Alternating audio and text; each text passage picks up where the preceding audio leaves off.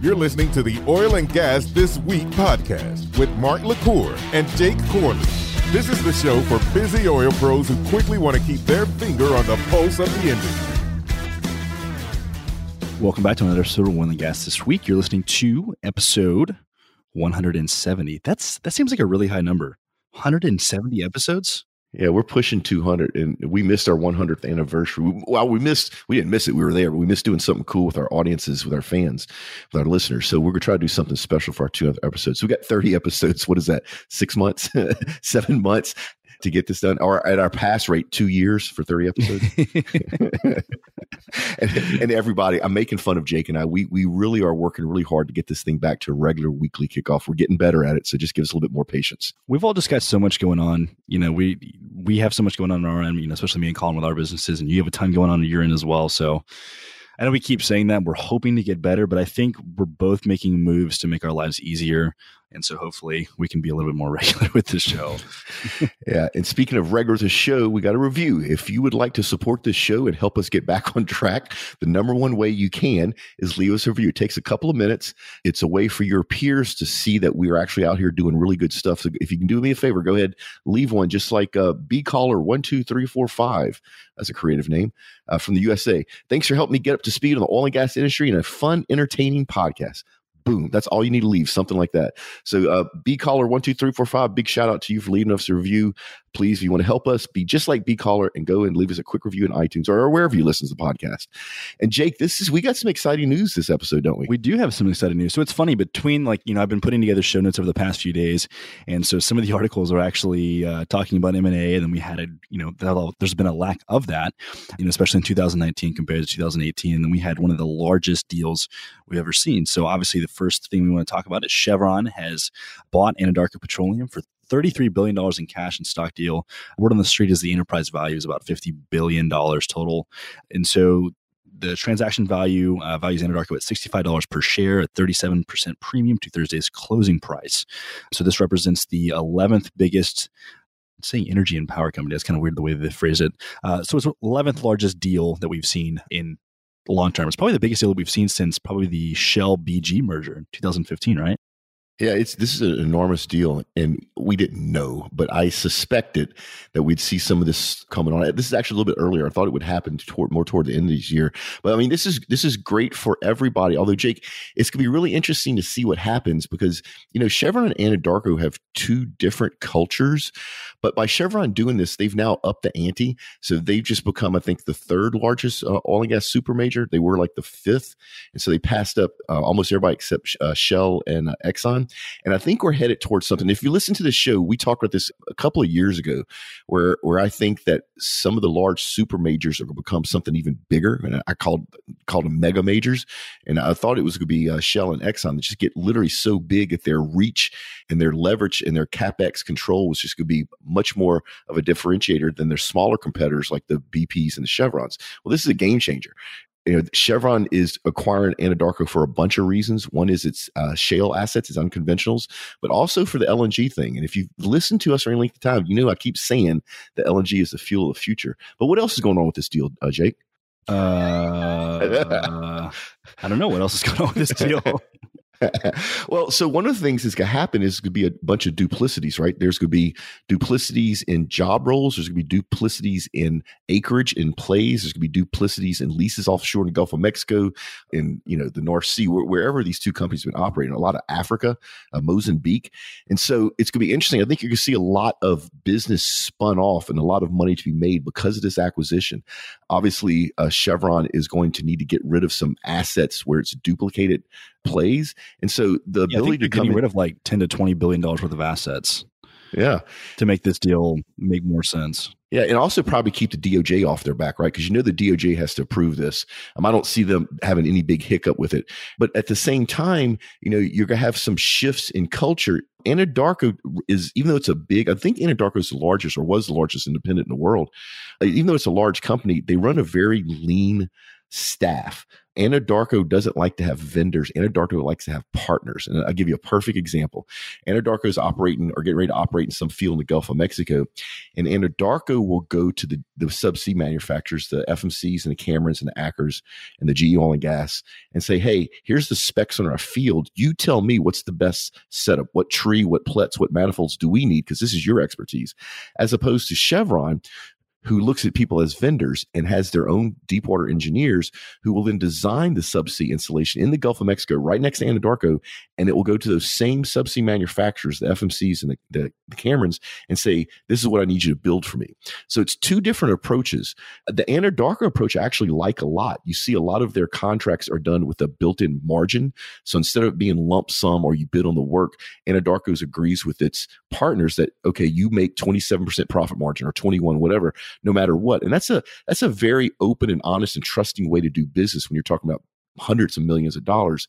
And then Chevron, once again, kind of does the opposite, where they still do the conventional, you bid on work or you have line item costs or that sort of stuff. So two different cultures. Now, I'll tell you this much. I was around when the ExxonMobil merger went through, and you talk about two radically different cultures, and they managed to pull it off. So, Chevron and Anadarko will make this thing happen, but it will be interesting to see the spinoffs that it causes. I think my biggest concern about this is, we sit down with a lot of startups and talk with them about, who they're piloting with. Like Unique Ventures has a partnership with Anadarko, Hess, and Equinor. Now with Chevron coming in, it's my understanding that they're going to operate this like this is now going to become a part of Chevron. It's not going to be like the Exxon XTO acquisition, where XTO essentially has run independently almost, for however many years. But now they're actually integrating XTO into kind of Exxon is kind of my understanding, especially with bringing those guys down to Houston.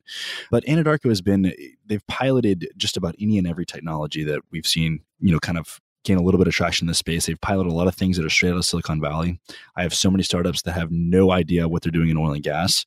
They're like some Stanford guys, or they're from California, and they're like, yeah, we've been piloting with Anadarko, some little oil company called Anadarko. And I'm like, yeah, because they're piloting everything. But I feel like with Chevron buying them, my fear is that spirit of hey, we want to try a lot of new technologies and stuff is going to go away. But I'm hoping for the best, and I'm hoping that their culture internally at Anadarko can influence Chevron just a little bit. Yeah, and actually, I'm glad you kind of brought that up, because this is another trend that I've been seeing for a while that we don't talk about. But so you're absolutely right. Anadarko is much more nimble and open-minded than Chevron is, and I'm not dogging Chevron. I love y'all to death. Y'all know I do. But so you can see that change where those investments, even if it's not money, if it's just time, if Anadarko is sitting down talking to some startup, that's a much easier thing to have happen with Anadarko than it will be with Chevron, which is then going to affect that market, that startup entrepreneur market in some ways. The other thing, Jake, is imagine if you and I had an oil and gas industry group like API or SPE or whatever. They're used to getting donations from Chevron and Anadarko. This is the same that used to get donations from Schlumberger and Cameron. They were two separate companies. Well, now you don't. Schlumberger and Cameron's one company. So now that donation money has been cut in half to the energy insider groups. This is the same thing that's going to happen here. And this trend of consolidation will continue. So if you're an industry group out there and you have relied on the last 20 or 50 years for oil and gas companies to donate money, this consolidation is going to cut your income, and you need to find other ways to fund your industry organization. And I'm telling you now, none of the oil and gas organizations out there ever look at the tech companies for funding, and you should. And quite frankly, as this trend continues, you're not going to have a choice. I mean, I sit on the board of the Houston chapter of the ABI, and we've had our funding cut because of these consolidations. And it's really hard to get my fellow board members to appreciate the fact that there's money to be made with other companies that are not oil and gas companies, but have an interest in oil and gas, because it's a changing culture. And that's what's going to happen. So it's interesting. I'm glad you brought that up, is that same thing that's going to affect the startup and entrepreneur world is going to affect other parts of our industry as well, if you think it through. And I think what's also interesting about this article is that, it came out that Oxy also bid $70 a share for Anadarko, yet, like I said, it didn't work out. From what I read, it had something to do with the way that Oxy was structured, or there was some kind of hiccups and stuff, but that would have made it a much larger acquisition had that gone through. But I still think that, Oxy is still in the same boat as, the Anadarkos and the Contras and everybody else in the Permian. I think they're still a tier one operator, but I think Wall Street's still extremely upset with them along with everybody else. And so I think it does make more sense for the super majors to come in and buy these guys. Well, if you're a shareholder of Anadarko, and forget about what the share price that was given on the day that everything traded, But long-term wise, because people tend to invest in these companies for a longer-term view, who would you rather it be bought by, Occidental or Chevron? If you look at Occidental's share price over the last 5 years, it's all over the place. And Chevron has moved a lot too, but it's much gentler curves. You can almost predict it because they're a much larger company and they have different parts of their operations. So when Chevron upstream is suffering, Chevron refining is funding the rest of the company and they're doing okay. So from an investor point of view, I think this is a better deal that Chevron picked them up. It would have been interesting if Occidental would have, because you would have then taken two large independents and actually throw them in the mix with the super majors. But they would still have that independent mentality, which I think in 2019, 2020 is a very sought after trait, and especially on land. So it would have been interesting. It would have been a big shakeup. But since they didn't call you and me, since Oxy and Anadarko didn't call you and me and ask for our input, they got Chevron. They should have called us. All right. So this next article is a little bit now, it still holds true now that we're in the second quarter. All the facts are actually talking about the first quarter of 2019, but it's titled Oil and Gas M&A kind of grinds to a halt in the first quarter, which is true. So in the first 3 months, we plummeted to a 10-year low, after the collapse of crude prices at the end of last year. So mergers and acquisitions in the first 3 months of this year fell to $1.6 billion, which is nothing. It's a 93% plunge from the $22.3 billion during the same period in 2018. But obviously now with the Shell Anadarko, obviously that's in the second quarter. I think last year total, we were at $82 billion total for 2018. So with this acquisition, that makes us a lot closer, but we still are less than halfway there to kind of match 2018. But I really do think we're going to see a whole lot more of what we just saw with the Chevron Anadarko deal. Yeah, this is interesting. I don't have time to go fact check this. This is from Drilling Info. Oh, no, it's not from Houston Chronicle. The data came from Drilling Info.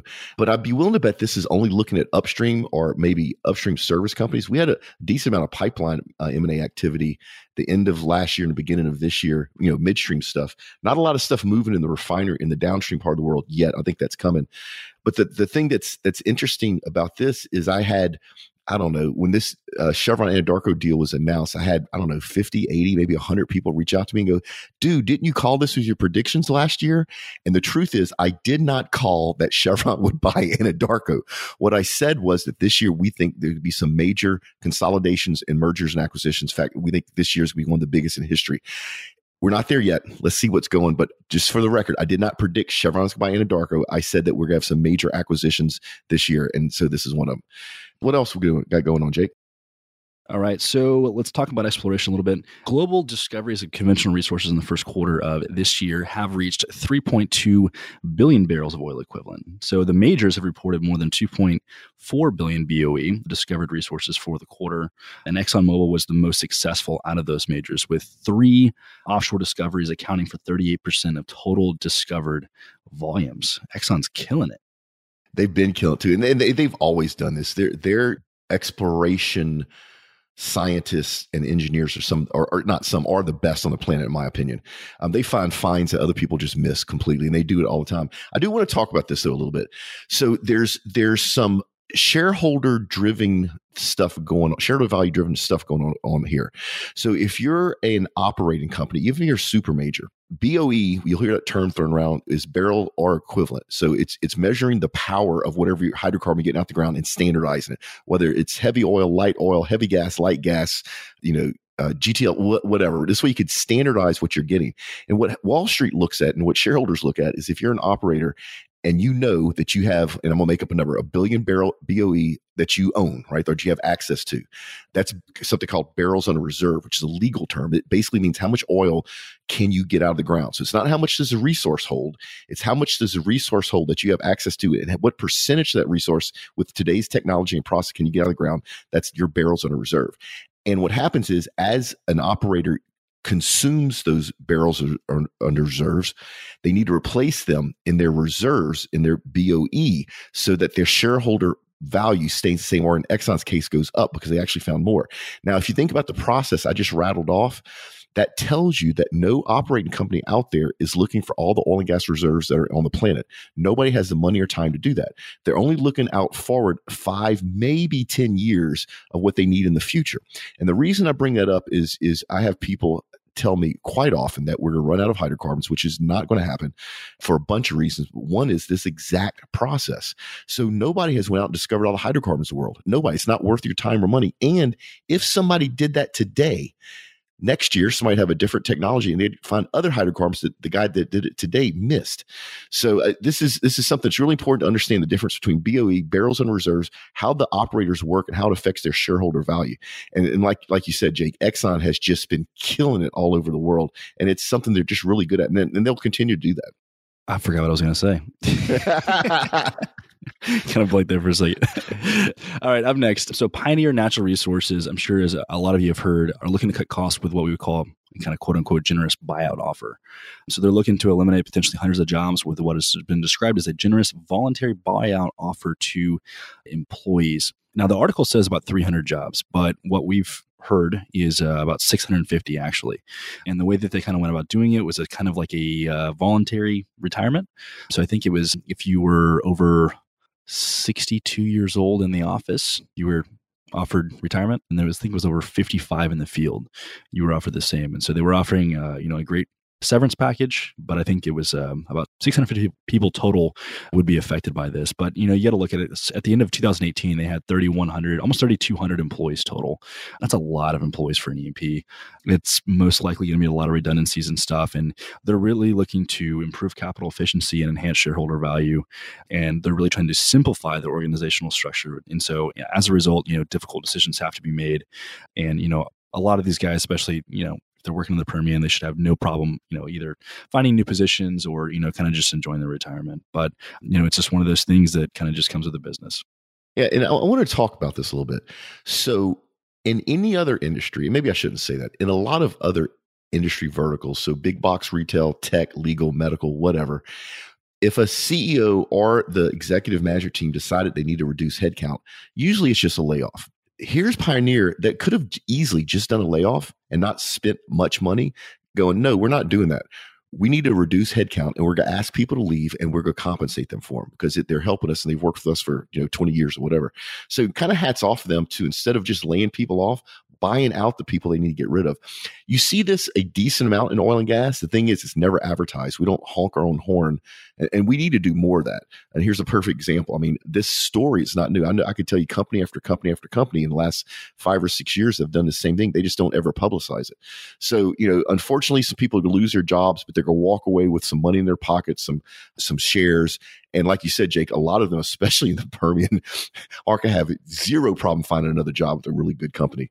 So, here's Pioneer doing the right thing by its people, even in the times that they have to reduce headcount. So hats off to them. Yep. All right. Let's talk about some geopolitics a little bit. So essentially, Congress has been mulling legislation about the OPEC bill, which would allow the Justice Department to take antitrust action against OPEC for manipulating the oil market. As you know, I think OPEC is kind of important. I think they're becoming less and less important over time. But in the event that a bill like this was passed, like we talked about in the past few episodes, I think it could potentially be catastrophic. And that's what this is diving into. So oil globally is traded. I actually didn't know this. This is actually something new for me as I'm reading the article.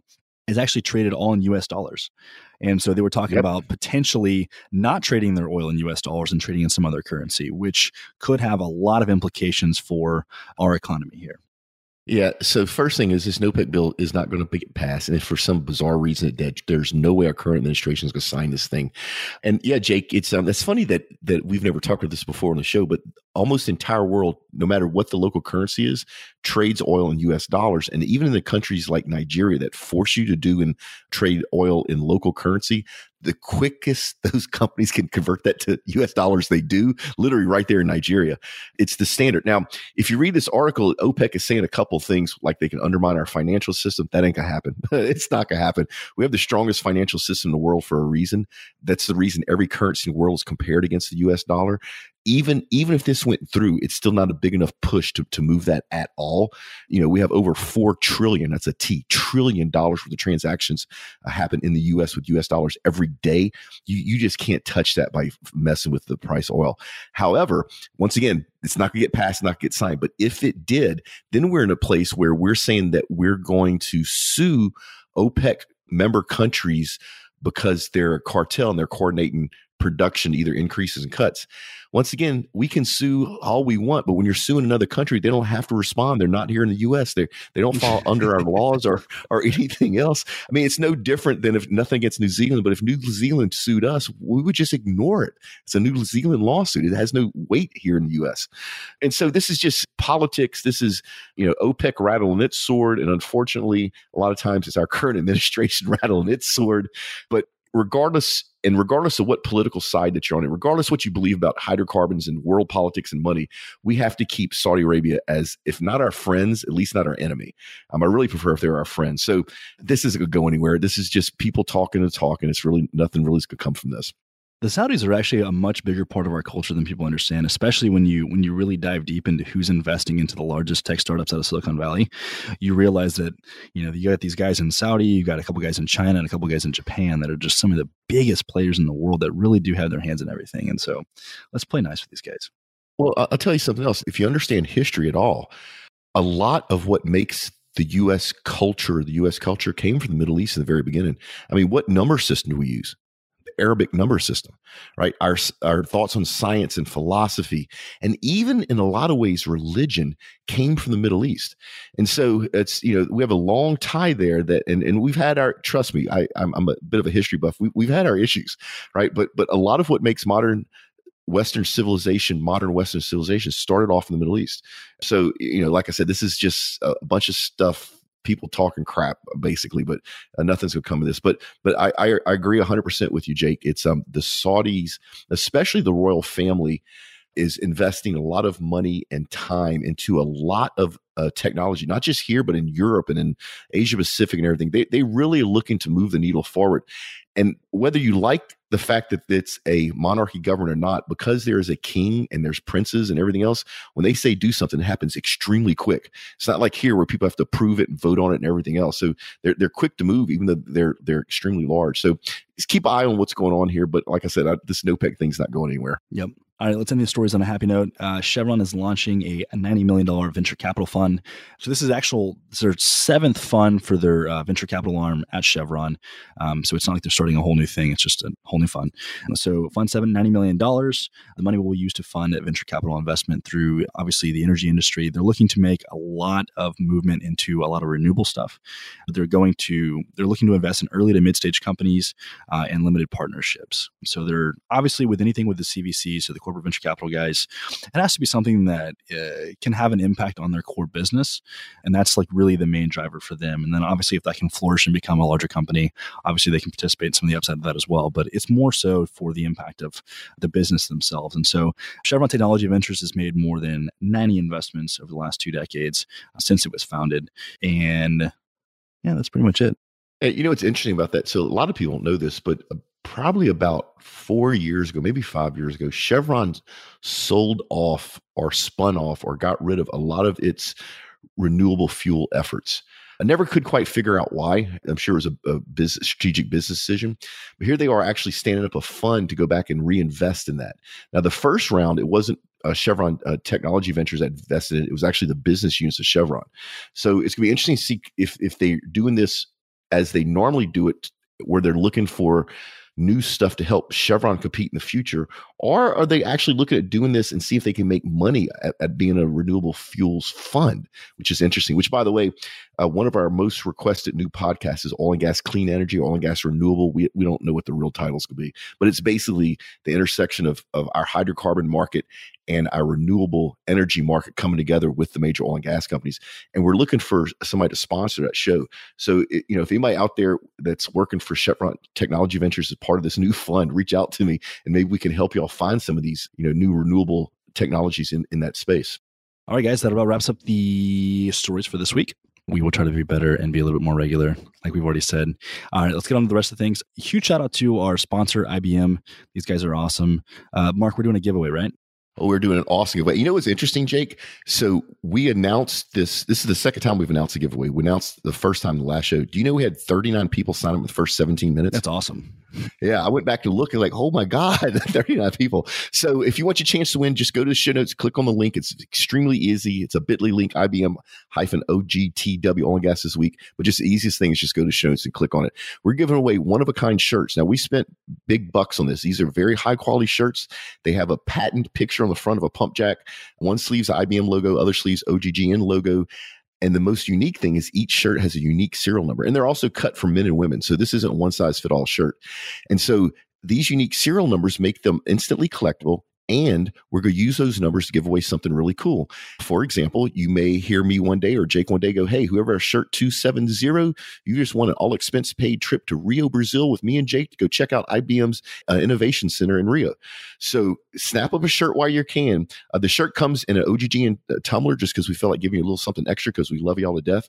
But do me a favor, go check it out. And when you sign up, you'll hit a thank you page. And on there, you get to see some of the cool stuff that IBM's doing in the oil and gas industry with artificial intelligence. So check that stuff out. But like Jake said, we love these guys at IBM. Thanks for sponsorship. Go register for the shirt now. We give away one a week, and we're going to do this for the rest of the year.